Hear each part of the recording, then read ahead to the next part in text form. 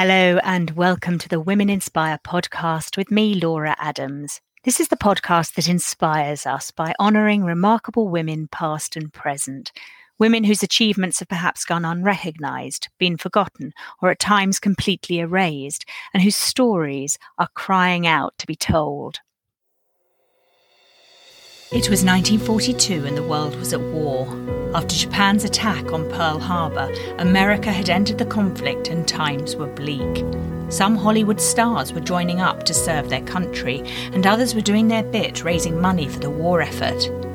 But one movie star, perhaps the most beautiful of them all, was working hard into the small hours of the night on a new invention that might just change the course of the war.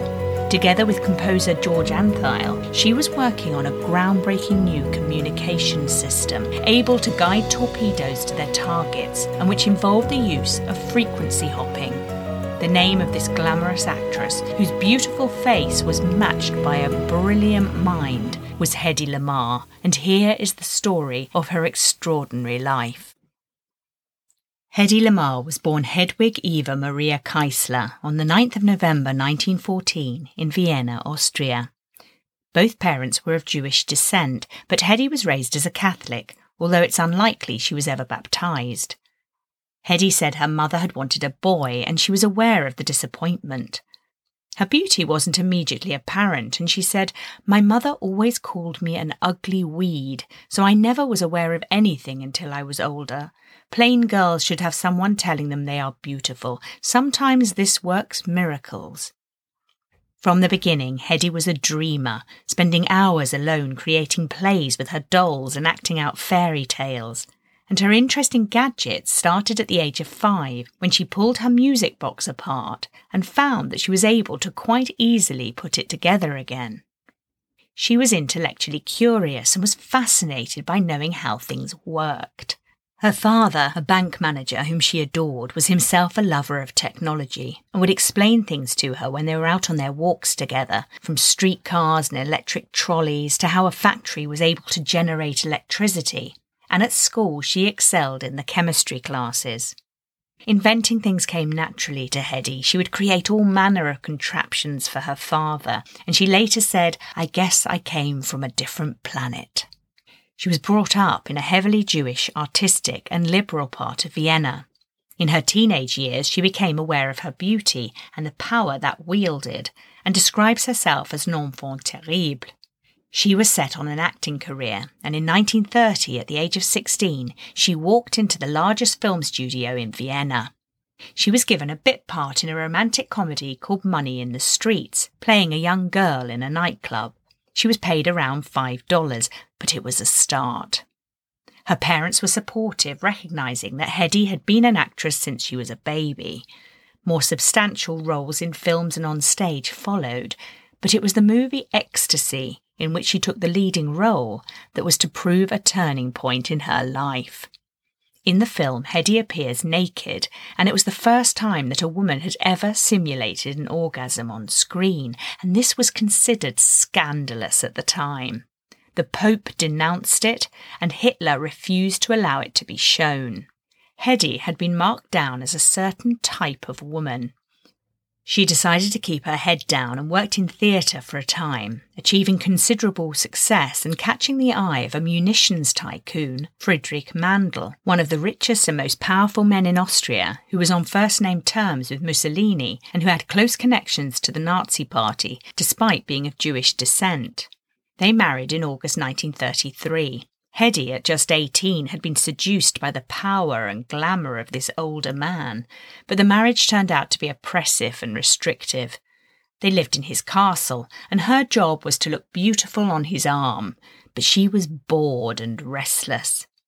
Handel forbade her acting career and was controlling and manipulative to the extent that he tried to buy up all the prints and negatives of her film Ecstasy, which he had labelled as obscene. By 1937, the political situation in Austria was by now desperate. Jews were no longer allowed out on the streets, and her father died suddenly from a heart attack, almost certainly due to stress. Hedy was traumatised, and in the meantime her husband had become convinced she was having an affair. She realised that she had to escape. However, she was aware that due to her husband's paranoia, people were watching her all the time. So one night, during a dinner party, she found a maid who resembled her and discreetly slipped sleeping powder into her drink. She put on the maid's outfit, rode away on a bike, and made her way to the station to catch a train for Paris. Soon she found herself in London, and here she stayed with friends of her parents. She met movie mogul Louis B. Mayer, who was scouting for European actresses for his MGM movie empire. On meeting Hedy, he offered her $120 a week to sign with him. Unimpressed, Hedy turned him down, but it would appear that she had second thoughts. She booked herself onto the ocean liner the Normandy, on which she knew he would be sailing back to America, with the intention of renegotiating her contract. By the time the liner had docked in New York, Hedy had been able to secure a contract for $500 a week, and having been kitted out in Dior and Chanel on board ship, she stepped out with a designer wardrobe and suitcases to match. Not only that, but she had now been renamed Hedy Lamarr, after a friend of Mayer's wife. Not long after, Mayer proclaimed Hedy was the most beautiful woman in the world, and the press fell in love with her. In Hollywood, she began to take English lessons and worked on adopting an American accent for the movies. She was also put on a diet and lost 16 pounds in an attempt to attain a more American-style figure. At the time, this was considered par for the course for an aspiring Hollywood actress, and she didn't question it. After a boring few months when little happened, her big break came when she was offered a part in the film Algiers. She captivated audiences, and her star quality was clear, compared favourably with Greta Garbo and Marlene Dietrich, and on the cover of every magazine, she was now a star. She purchased a luxury home in Beverly Hills, which she redecorated, and had a custom-made swimming pool installed. Meanwhile, her homeland of Austria had been invaded by the Nazis, and World War II was looming. She started to date the screenwriter Jean Markey, and early in 1939 they married. Later that year, Hedy began the process of adopting a son, James. The circumstances of the adoption are curious, as years later his birth certificate was found to list him as the son of Hedy and another film star, John Loder. This led to speculation that James was in fact Hedy's son. Hedy then married Jean Markey before giving birth, giving him up for adoption, only for Hedy and her husband to adopt the baby a few months later. As a DNA test has never been done, however, this has never been proved, and it is still a mystery. Hedy, meanwhile, shot the film Lady of the Tropics, in which she played a mixed-race woman whose ethnicity was part Vietnamese and part European. While today this would be seen as deeply offensive, it was common practice in Hollywood at the time. She received mixed reviews, and another film, I Take This Woman, with Spencer Tracy, fared no better. Meanwhile, after just months of their marriage, Markey began to date other women, which devastated Hedy, and the two separated, divorcing in October 1940. Hedy was now a single working mother. She began filming Boomtown, opposite Clark Gable, which was a hit, and her next film, Comrade X, was a critical triumph for her. But the studio system was relentless, with the actors filming 6 days a week and well into the night. Film star Betty Davis described it as like a slave system, and that they were being worked like racehorses. Their contracts bound them to the studio for 7 years. Other successes followed, but Hedy felt she was typecast and was bored. What was sustaining her was that at the end of the day, Hedy would make her way home to work on her latest invention. Inventing was her hobby. She had an inventing table set up in her house, and after befriending the eccentric aeronautics pioneer Howard Hughes, he gave her a small version of the equipment for her trailer that she could use between takes. It was around this time that she was ready to make her most important contribution to the world. Hughes and Hedy understood each other.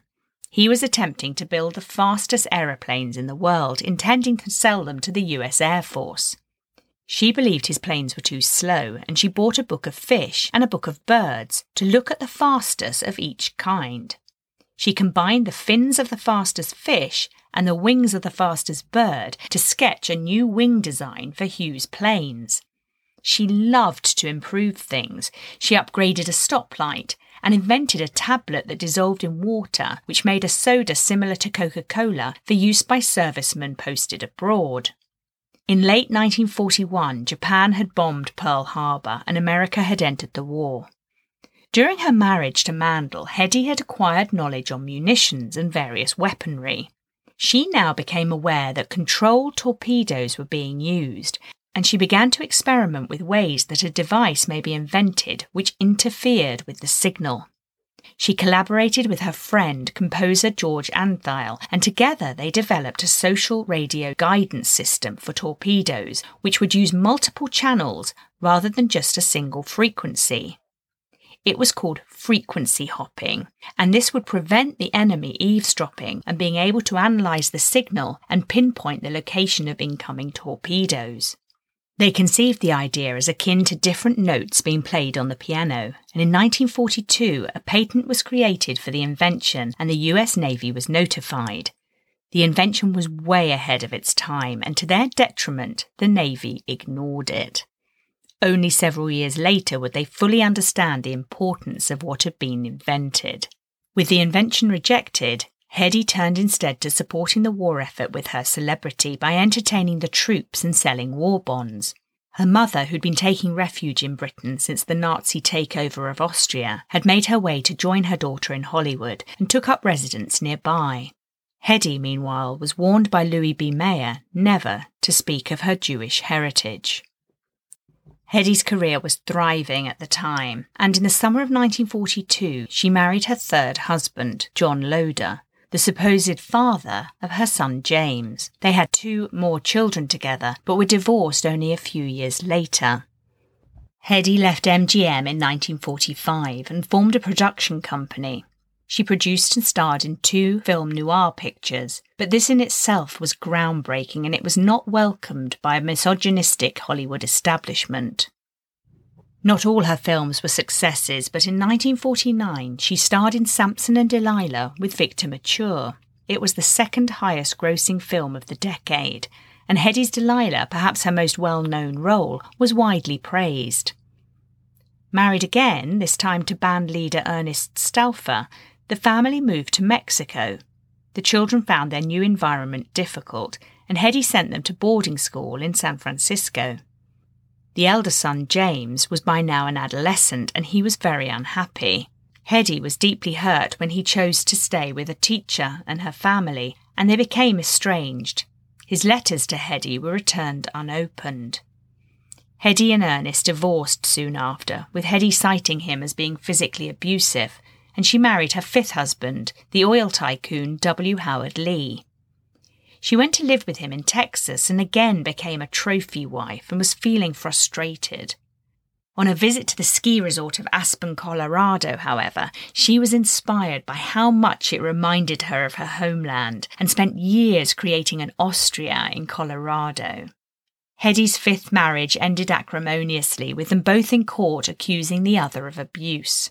The day she was due in court to testify, her son was in a serious car accident, and she sent a body double to testify for her.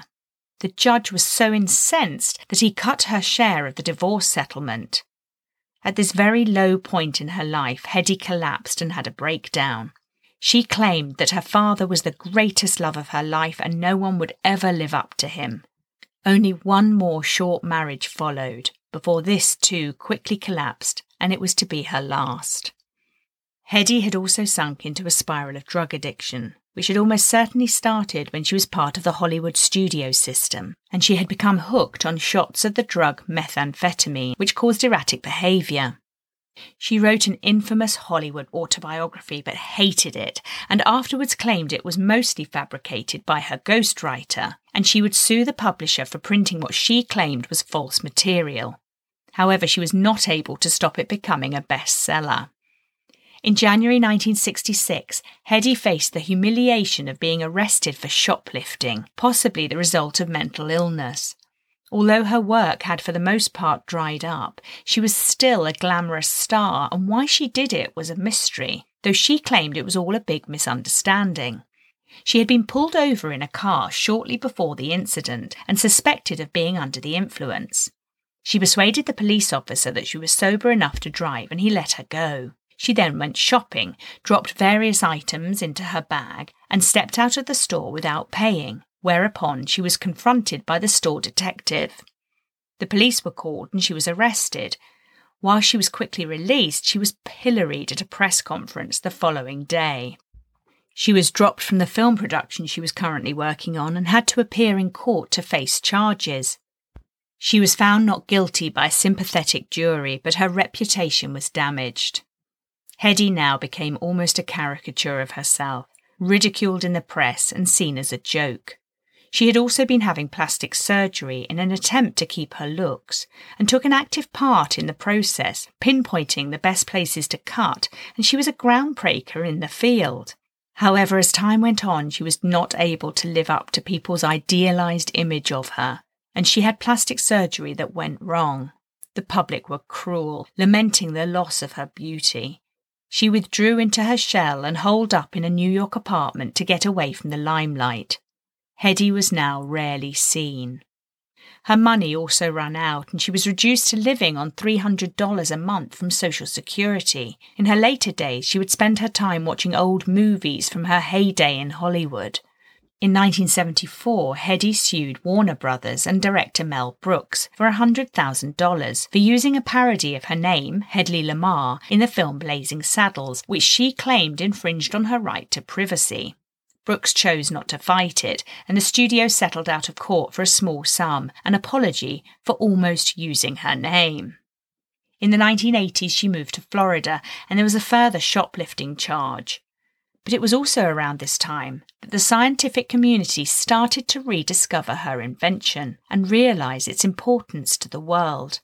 Eventually, it was acknowledged to be a forerunner for modern applications such as Bluetooth, mobile phones and Wi-Fi.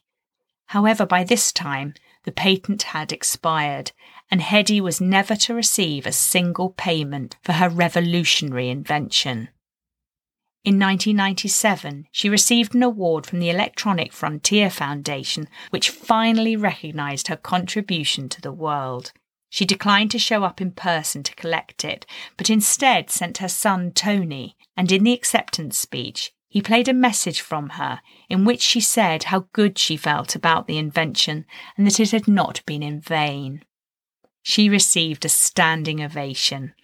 Finally, at the end of her life, she had been given the recognition she deserved, and her great achievement was acknowledged. On January the 19th, in the year 2000, Hedy Lamarr fell asleep and did not wake up. But she died in the knowledge that the achievement of which she was most proud, and which would have such a dramatic effect on the world, had been recognised. The market value of her invention is said to be approximately $30 billion, and at the end of the film Bombshell, an extraordinary documentary about her life, they claim that if current trends continue, experts believe that almost every person in the world will soon be connected by Hedy's invention of frequency hopping. In 2014, Hedy and Antheil were posthumously inducted into the National Inventors Hall of Fame. It strikes me that Hedy's life was one of extremes. Her beautiful face masked a brilliant mind. A glamorous Hollywood career masked drug addiction and would lead to desperate attempts to retain her looks and a struggle with mental illness. She endured 6 unhappy marriages to men who would never live up to the love of her life, her beloved father. For all her fame and fortune, much of Hedy's story is incredibly sad. But her talent and passion for science and invention and an extraordinary achievement which has made such an impact on the world should be an inspiration to us all, and everyone should know the story of a quite remarkable woman. Thank you for listening to the Women Inspire podcast. If you'd like to know more about Hedy Lamarr, please see the show notes on the podcast page of our website, womeninspire.co.uk, where you can also read about our latest events and read our blogs.